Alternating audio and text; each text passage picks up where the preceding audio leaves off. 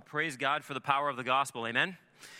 So powerful that God can even save twins at the same time and have them baptized at the same time. It's what a joy, honestly, to rejoice in the power of the gospel and just to see the evidence of the gospel at work. In fact, I want to talk to you specifically tonight about the power of the gospel. I want to do so from Romans chapter 1. So you can take your Bibles and turn there, Romans chapter 1. We're going to be looking at two verses, two of, I would argue, the most powerful verses in all of the Bible. Paul's words in Romans 1, verse 16 and 17. Paul writes these words, "For I am not ashamed of the gospel, for it is the power of God for salvation to everyone who believes, to the Jew first and also to the Greek. For in it the righteousness of God is revealed from faith for faith. As it is written, the righteous shall live by faith." Let's pray together. Father, we rejoice, God, in what we have just witnessed. We have seen, God, in just these past few moments, the power of the gospel of Jesus Christ that can take two men who are dead in their trespasses and sin and make them alive in Jesus Christ. Father, we rejoice in the power of the gospel. And Father, we pray now that as we look at your word, that the power of the gospel would, God, be invigorating to us, that it would fill us, God, with great joy, that would provide for us great comfort in these moments. Lord, we pray that the power of the gospel would fuel our passion for Jesus Christ this evening. We pray, God, that as we look at your word, our hearts would be wide open to you, that you would speak in a mighty and powerful way to us about the power of the gospel. And Father, we pray that we would be transformed even this evening. God, even those of us who have experienced the power of the gospel to save us, Lord, would you sanctify us by the power of the gospel this evening? Would you transform us? Would you make us look more and more like our Savior, Jesus Christ? It's in his precious and powerful name we pray. Amen. Paul writes these words to the church in Rome. It's a church he's never visited. It was a church he didn't plant, but it's a church that he longed to visit. And here, these two verses that we've already read and actually prayed for ourselves, these two verses are really Paul's thesis statement for the entire book of Romans. He's going to spend the rest of the book of Romans unpacking these two verses, the power of the gospel, the beauty of the gospel. And so we have really here in summary form the entire argument of the book of Romans. It is the very heart of the book of Romans. It is the heart of Paul. It is Paul's greatest motivation as a follower of Jesus Christ. In fact, if we look back at the verse just before this, verse 15, Paul is writing to the church. He's writing to believers in Rome. And listen to what he says to them in verse 15. "So I am eager," he says, "to preach the gospel to you also who are in Rome." There is in the heart of Paul this steady passion for Jesus, this eagerness when it comes to the preaching of the gospel of Jesus Christ. But here, what we hear him say to us is so fascinating. He launches from this statement that he's eager to come and preach the gospel by saying that he is not ashamed of the gospel. What fascinating words. John Stott, the famous pastor, preacher, and author, he recounts a comment made by a Scottish theologian by the name of James Stewart concerning this very passage. And here's what this man said. He said, "There's no sense in declaring that you're not ashamed of something unless you've been tempted to feel ashamed of it." And isn't that so helpful for us this evening who are followers of Jesus Christ? Because if we're honest with ourselves, every one of us has been at the very least tempted to feel ashamed of the gospel, if not fallen prey to that temptation and actually been ashamed of the gospel of Jesus Christ.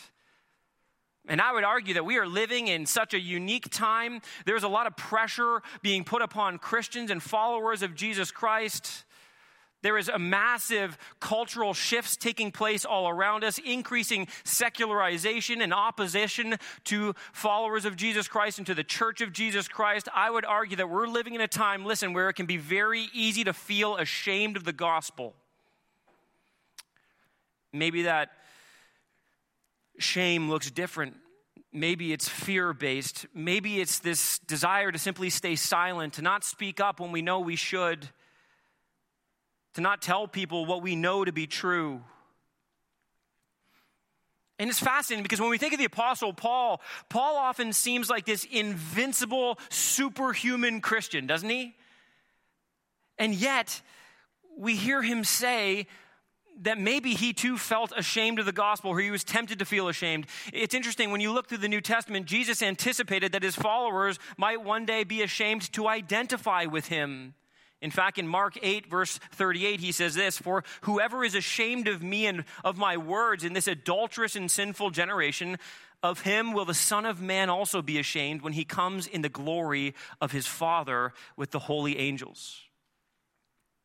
We know the testimony of the Apostle Peter. He confirmed that the prediction of Jesus would be true in his own life. He denied Jesus 3 times in one evening. Even Paul himself confessed to arriving in the city of Corinth in weakness and in fear and in much trembling. And yet, at the same time, Paul in truth was never truly ashamed of his Savior. In fact, his life is a legacy of declaring this Savior, of being unashamed of Jesus Christ. He preached the gospel to everyone, regardless of their title, regardless of their ethnicity, regardless of their religious background, their socioeconomic condition. It didn't matter to him. Paul was beaten and stoned and imprisoned for the gospel of Jesus Christ. He went from town to town and village to village and person to person. It's amazing. In Acts chapter 26, by the way, Paul longed to get to Rome. He would get there in a very unconventional way. He would get there as a prisoner. As he was on trial, he stood before King Agrippa. And in Acts chapter 26, we have the account of Paul proclaiming the gospel of Jesus Christ with such boldness and courage. He declared his own testimony of God's saving grace in his own life. And when he was finished, consider this, he was accused of being out of his mind. They looked at him and said, "Paul, you're crazy for believing this, for saying these things."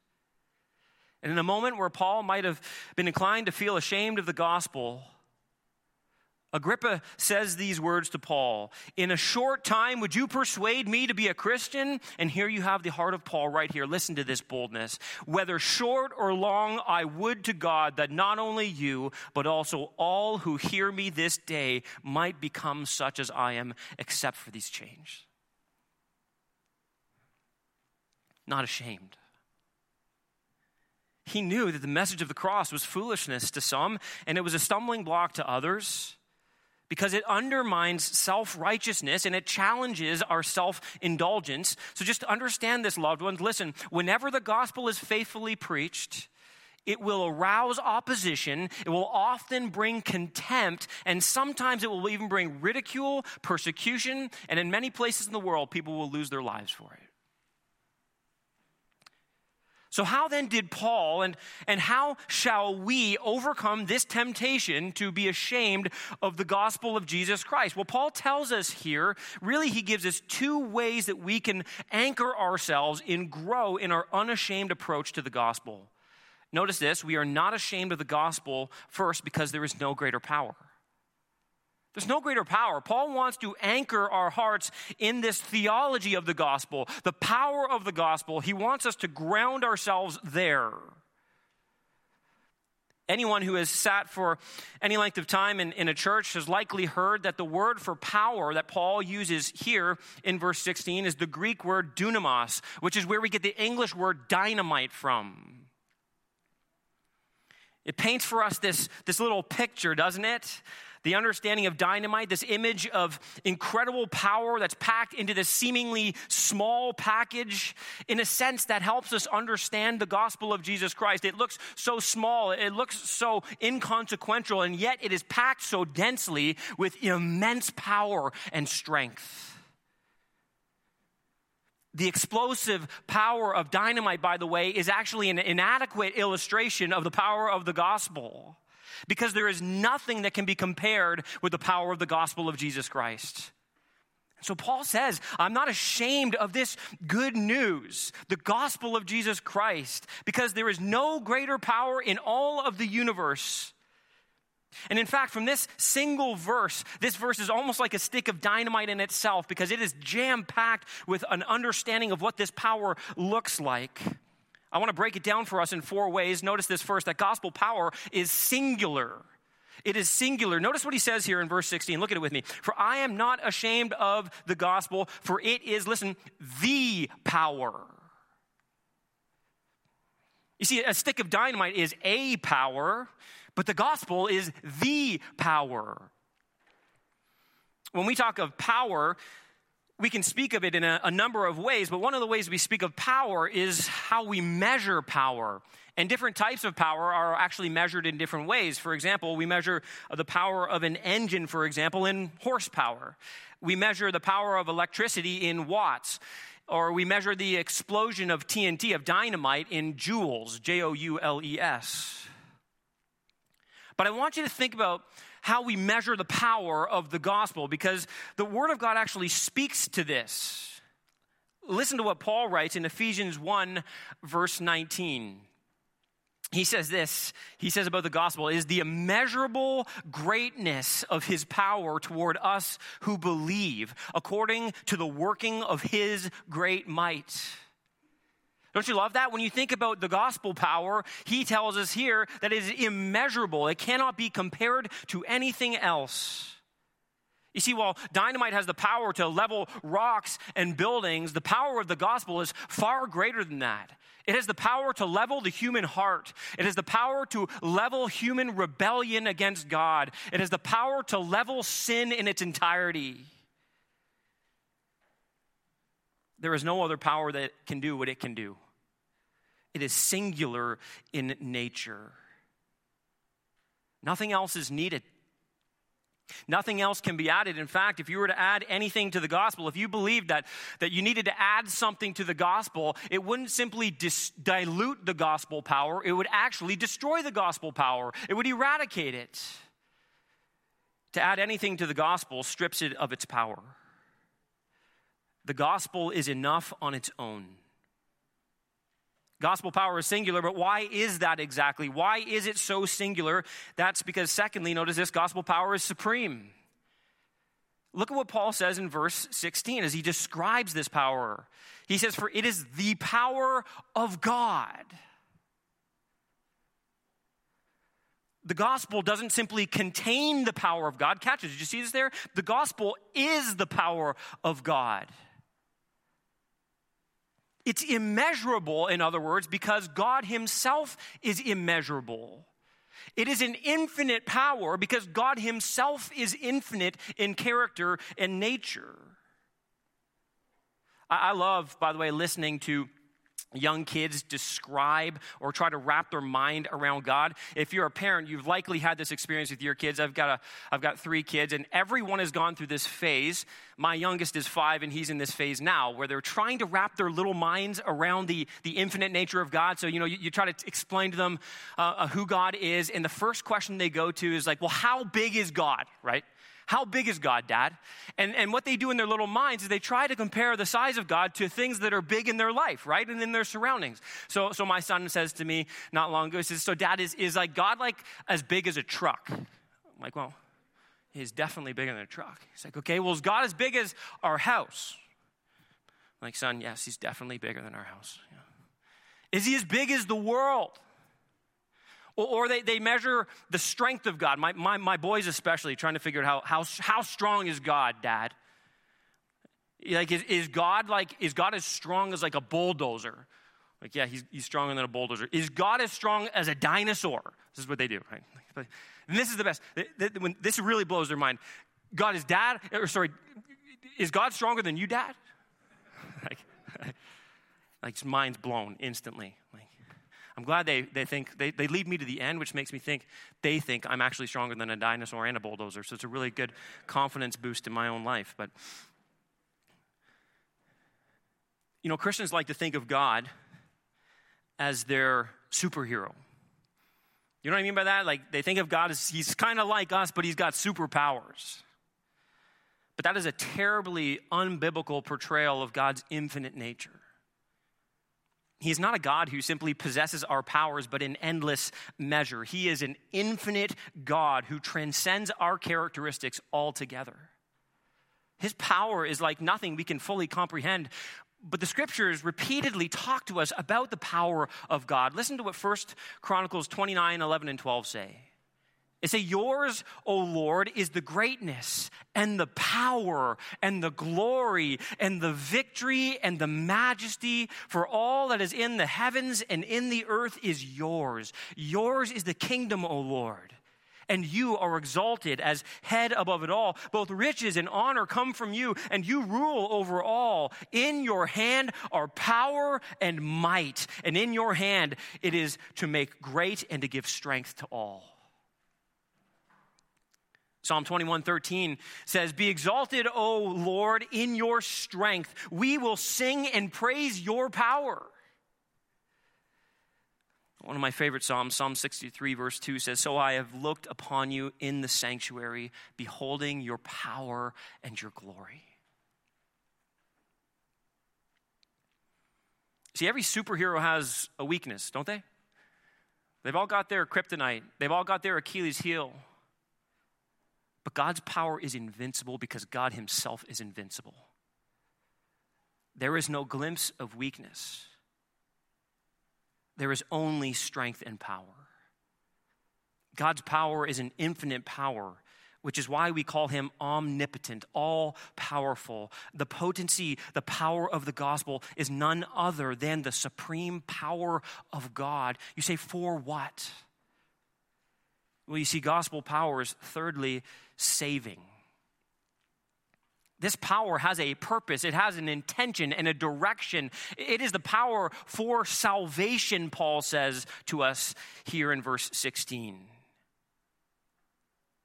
Karl Marx once wrote that religion, he said, is the sigh of the oppressed creature, the heart of a heartless world, and the soul of soulless conditions. It is the opium of the people. He must have been a fun guy to be around. You know what he's saying there? He's saying like, listen, people lean into religion because it just helps them. It's some figment of their imagination. It's some kind of fantasy that allows them to just simply get through the pain and the struggle of this life. It's like a crutch. You ever heard that before? People like to kind of accuse Christianity of being a crutch, to which I quickly respond that it is not a crutch. It's far worse than that. Christianity is more like a defibrillator. Okay, that's what Christianity is, because it's not simply about healing sick people, it's about bringing dead people to life. Paul doesn't hand us a crutch for our mortal wounds. The gospel is the means by which God frees sinners from bondage and he raises from death in sin to life in Christ. This is the power of the gospel. The same power, by the way, that brought the world into existence, the very same power whereby which God spoke and there was light and there was life, is the same power that is actively at work in the gospel of Jesus Christ. Listen to what Paul says, for it is the God who commanded light to shine out of darkness, who has shone in our hearts to give the light of the knowledge of the glory of God in the face of Jesus Christ. Only the power of the gospel could open blind eyes, could awaken dead sinners, and to give new life. The gospel brings the transformative power of God to bear on the lives of sinners. The gospel is the power of God to confront us in our sin, to convict us of our sin, to convert us from our sin, and to comfort us with the forgiveness of sin. Salvation is spiritual deliverance from the penalty of sin, from the power of sin, and one day from the very presence of sin itself. Lastly, notice this. Gospel power is sufficient. It is absolutely sufficient. Did you notice how Paul says this to us in verse 16? He says, "For it is the power of God for salvation to someone who believes." No. He looks at it and he says, this is the power of God to everyone who believes. There's nobody who can be excluded from this. Everybody is invited to come to Jesus, to come and receive the salvation for their souls that only he can provide. You see, this is a universal offer that's given to the world. Come and receive forgiveness of sins. In 1 Corinthians 1:18, Paul said this, "The word of the cross is folly to those who are perishing, but to us who are being saved, it is the power of God." In verse 24, he says, "But to those who are called, both Jews and Greeks, Christ, the power of God and the wisdom of God." John Murray, he wrote this, he said, "There is no discrimination arising from race or culture, and there is no obstacle arising from the degradations of sin." You know what he's saying here? You know what Paul is saying to us? He's saying it doesn't matter who you are. It doesn't matter where you're from. It doesn't matter what you've done. I can't tell you how many times I've had conversations with people who are unbelievers, who they hear about the gospel, and to them it's like, this sounds too good to be true. And they'll look at me, and they'll look at me in the eyes, sometimes with tears in their eyes, and they'll say things like, "Ian," he's like, "this sounds really good, but you have no idea what I've done. You have no idea the damage I've done with my sin. You have no idea how long sin's had a grip on my life. You have no idea the depths of depravity that I have lived in. You have no idea, and there's no way, if God knows this, there's no way I can be saved." To which I reply, listen, there is nothing you've done that can take you away from the grace of God. Your sin is great, but God's grace is greater still. The power of the gospel is the power to rescue anyone who comes to him. It doesn't matter what you've done. And that's such good news for you and for me, isn't it? And for the entire world. Hear me out on this. Listen, that means this, that there is no person too far gone. There's no obstacle too great. There's no sin that's too deep. There's no condition that's too severe. There's no background that's too broken. There's no heart that's too dark. There's no despair that's too overwhelming. There's no worldly or satanic grip that's too strong. And we are not ashamed of the gospel, for it and it alone is the power of God for salvation to everyone who believes. His power alone is sufficient. Paul says to the Jews first and then to the Greeks. Paul simply means by that, this is the historic precedent. This isn't a matter of preferential treatment. This is the historic precedent. The gospel came through the Jews, and it came first to the Jews, and then it came to the entire world. The gospel, in other words, again, is for everyone. There's no greater power. Second, we're not ashamed of the gospel because there's no greater promise. There's no greater promise than the promise of the gospel of Jesus Christ. You say, well, what promise exactly is that? Look at verse 17. He says, "For in it the righteousness of God is revealed from faith for faith. As it is written, the righteous shall live by faith." You see, the promise is seen in understanding this term, the righteousness of God. The righteousness of God can be understood in a number of different ways. But what Paul wants to make clear here is this. Listen, that to possess the righteousness of God is to be saved. Let me say it in reverse. To be saved is to possess the righteousness of God. So what exactly does this phrase mean? Well, it can mean several things. Let me frame it for you like this. Righteousness can be understood as a divine attribute. If you look throughout the pages of Scripture, especially in the Old Testament, you see the righteousness of God as a divine attribute. God's faithfulness to his promises, to his covenant, God's justice and equity. But it's more than that. If you look through Scripture, you see that it's secondly a divine activity. God's righteousness, in other words, is described at times throughout Scripture as his saving action or saving activity on behalf of his people, where God intervenes in their story and he comes to their aid and he rescues them. But third, and I think most important for what Paul is driving at here, it's a divine announcement. It is the declaration of the righteous status which God requires if we are to ever stand before him. One theologian put it like this: it is the righteousness which his righteousness requires him to require. I like that. But you see, it's a righteousness which only he accomplishes through the atoning sacrifice of the cross, in which he announces in the gospel, which he reveals in the gospel, and then which he applies to those who believe. You say, what are you saying, Ian? I'm saying this. It's something that must be done for us and cannot be done by us. I'm saying that it's something that cannot be achieved. It is something that must be received. It needs to be understood in this third sense, the sense of divine announcement. It is to be understood as a declaration of a right standing with God. Theologians call this the forensic sense. And the idea here is that God is to be understood as the judge of the universe. He's the judge of the universe before whom every single one of us, every single human being on the face of the planet will one day stand and give an account for their life. And the hope on that day is to stand before the judge and hear the words, "not guilty."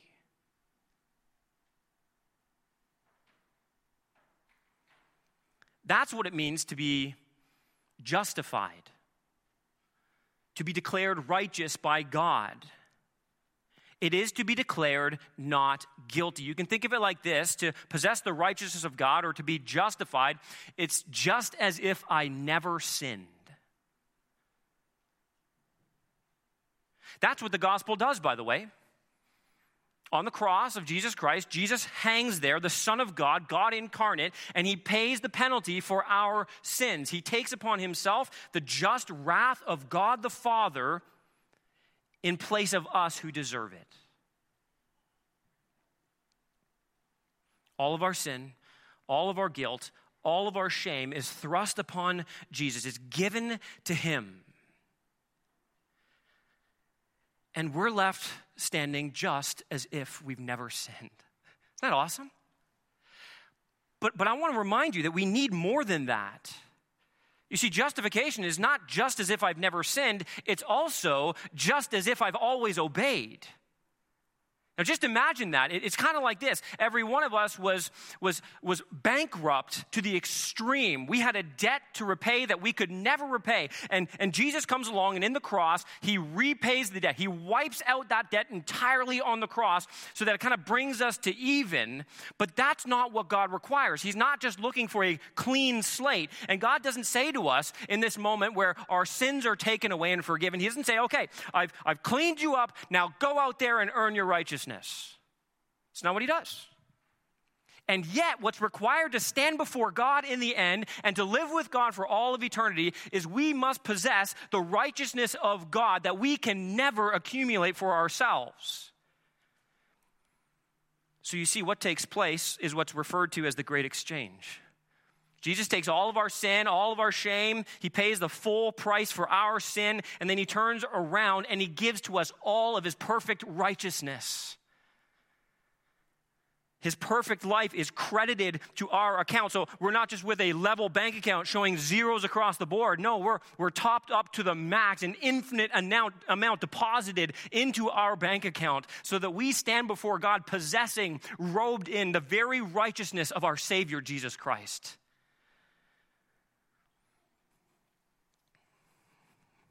We have no righteousness of our own To be righteous means that you are perfectly acceptable to God according to his perfect standard, and that you are totally capable for maintaining that standard. So I have a little thought experiment. And some of you are like, well, maybe once we're saved, we got a clean slate. Maybe I could be righteous enough then to kind of get into God's good graces. Well, let's just try this for a second. Let's just imagine in this moment that we gave you a clean slate. All of us are starting fresh, clean slate. How long do you think you could go without sinning? Let's try this out, a little thought experiment. Let's put some legs to this, okay? I'm going to time you, okay? Let's see how long you can go, and go. Politics, face masks, kids, money. So you're gone. You're already gone, right? Like, oh, man, I came here to be encouraged, and now I'm angry. You're like, well, Ian, you made me do that. If you didn't say those things, I would have been fine. I could have gone a long time. Listen, friend, not long enough. Besides, I never made you do anything. Your heart made you do it. Because your heart's just like my heart. It's deceitful above all else. It's desperately sick. Every once in a while, I have people tell me, like, you know, when they're being pressed on issues of obedience in their life, you're like, you know what? God knows my heart. God knows my heart. And my response to that is always, yes, he does. So you better repent. You see, God in the gospel does not just wipe your slate clean. He credits the very righteousness of Jesus Christ. He imputes it to your account. Listen to what Paul says in 2 Corinthians 5:21. For our sake, he made him to be sin who knew no sin, so that in him we might become the righteousness of God. Philippians 3, verse 9, Paul says this, and to be found in him, not having a righteousness of my own that comes from the law, from obedience to the law, but that which comes through faith in Christ, the righteousness from God that depends on faith. You say, how do I get this? How do I get this righteousness? You get it only by faith. You cannot achieve it. You cannot earn it. You cannot merit it. It comes only by believing upon Jesus Christ, by believing that his sacrifice was sufficient, that his perfect life is enough. And this is exactly what Paul says to us in verse 17, isn't it? For in it the righteousness of God is revealed from faith for faith. Or from faith to faith. In other words, we'll never have a righteousness on our own. From first to last, from beginning to end, all of our salvation and all of our sanctification, it comes by faith in Jesus Christ. And then to drive this point home, he quotes the words from Habakkuk 2, verse 4. He says, as it is written, the righteous shall live by faith. Paul has already quoted these very words in Galatians 3:11 to prove that it is not by the law that people are justified before God. It's quoted by the author of Hebrews in Hebrews 10:38 to encourage the readers of that epistle to press on and to not lose heart. The sense of this word here is steadfastness or fidelity. And in Habakkuk, in this passage here, this steadfastness or fidelity is based on a firm belief in God and his word. It is this firm belief that Paul understands by this term. See, God's statement to Habakkuk, if you go back and you read the book of Habakkuk, if you put this quotation in its original context, this statement was intended by God to be a statement of comfort and encouragement for Habakkuk. Habakkuk was a prophet, and he was at his wit's end. He prophesied during the times between the two exiles of the nation of Israel and Judah. So he'd already seen God's people living in sin and rebellion, and God had punished them through the Assyrians and dragging them off into captivity. And now he knows that the people of God who are left in Judah are going to be dragged off because of their sin as well. God has revealed to him that another exile is coming from the Babylonians.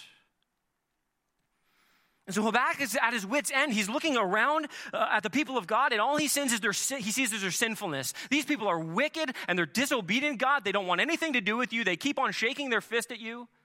And then God says, don't worry, I'm going to punish them by sending a more wicked nation. And Habakkuk is like, what are you talking about? This doesn't make sense, God. All of this doesn't make sense. I mean, like in our modern vernacular, what's the deal?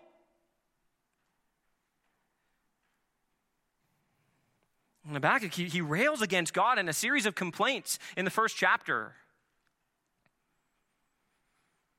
It might actually be said that Habakkuk was embarrassed, that he was ashamed of God's inaction and God's decisions and choices. But Habakkuk had received the divine assurance that wickedness, listen, in the end would not triumph indefinitely. God told Habakkuk, listen, the righteousness would ultimately be vindicated, and the earth would one day, according to Habakkuk 2:14, be filled with the knowledge of the glory of the Lord as the waters cover the sea. And in effect, God looks at this prophet and he says, listen, Habakkuk, this vision might be slow in being realized, but it would certainly be fulfilled. And God is saying to him, and he says to us, I'm not blind to the condition of my people. I will never forget my covenant promises to them. Meanwhile, the righteous would endure to the end, directing their lives by a loyalty to God that is inspired by faith in his promise. The righteous live by faith. They are given new life by faith, and they continue to live that life in faith. Regardless of how things look, regardless of the challenges they face, regardless of the circumstances they find themselves in. God says, listen, there is nothing you can do to fix the situation. You're going to have to live by faith and not by sight until what I have written is fully accomplished. And Paul reaches back into the book of Habakkuk, and he says, in effect, that this is a paradigm for the Christian life. This has always been the case, that those who have life have it only by faith, and they continue to walk in that faith. Their lives are driven by it. They're defined by it. And as we think about how Paul drives this thought into our own hearts, I want to kind of land here on just 3 simple applications for us that have to do with faith in the gospel. Because the gospel is our great promise. The righteousness of God is our great promise, what we have been given. And that affects us in a number of different ways. First of all, faith in the gospel is our great fix. It is our great fix. Faith is the key to a relationship with God. We need our sins and our debts forgiven, and we need perfect obedience that we could never earn on our own. Jesus in the gospel takes our sin and he imputes to us his righteousness. And some of you here today, or maybe watching online, you don't know Jesus Christ. You're not a follower of Jesus Christ. Maybe you've realized today even the depths of your own sin and the hope that can be found in the gospel. Listen, you just need to understand this. You are broken beyond human repair. Sin has devastated you. It has wrecked you. It's wrecked the entire universe. And the only way that any of this is fixed is through the power of the gospel of Jesus Christ. And if today you turn to Jesus Christ and you put your faith in him, today in this very moment, if you believe upon the Lord Jesus Christ, you can be saved. Spiritually, you can be fixed. You can be healed. You can be brought from death to life. That broken relationship that you have currently with God can be mended and reconciled and restored right now in this very moment. And it is the same gospel that allows us to mend any broken relationship in our life, that can restore what is deeply broken on this earth. Come by faith and be fixed. Secondly, if you're a follower of Jesus Christ especially, you need to be reminded that faith in the gospel is our great foundation. It is our great foundation. I love to say this to our church family. We never move past the gospel in the Christian life. We only move deeper into the gospel. Maybe you can think of it like this. We need constantly the gospel to be moving deeper into us. Faith is the foundation upon which our lives are built, as Habakkuk so clearly displays for us. It begins with an absolute reliance upon God, and it continues with an absolute reliance upon God. From faith to faith, or for faith, the righteous shall live by faith. In trouble and in hardship, we struggle, don't we, to trust God because we don't feel like he's working. We don't see him working. We don't understand what he's doing. In the painful moments of our lives, we are so clouded, we see only what's in front of us, and barely that at times. We are to hold firm to our faith in the promise of the gospel of Jesus Christ. In trial and hardship, in ease and in plenty, listen, loved ones, the just shall live by faith. We don't put our faith in money. We don't put our faith in possessions. We don't put our faith in reputation. We don't put our faith in altered circumstances. We don't put our faith in our own ability or our own activity. We don't simply muscle our way through the Christian life. That's not the way it works. It's never worked that way for anybody. We live by faith. Everything else we build upon is sinking sand, but the promise of the gospel is a sure and steady foundation. Amen, church? All the promises of God find their yes and amen in Jesus Christ. He is the object of our faith, and we trust in him alone. Finally, let me remind you of this, that faith in the gospel is our great future.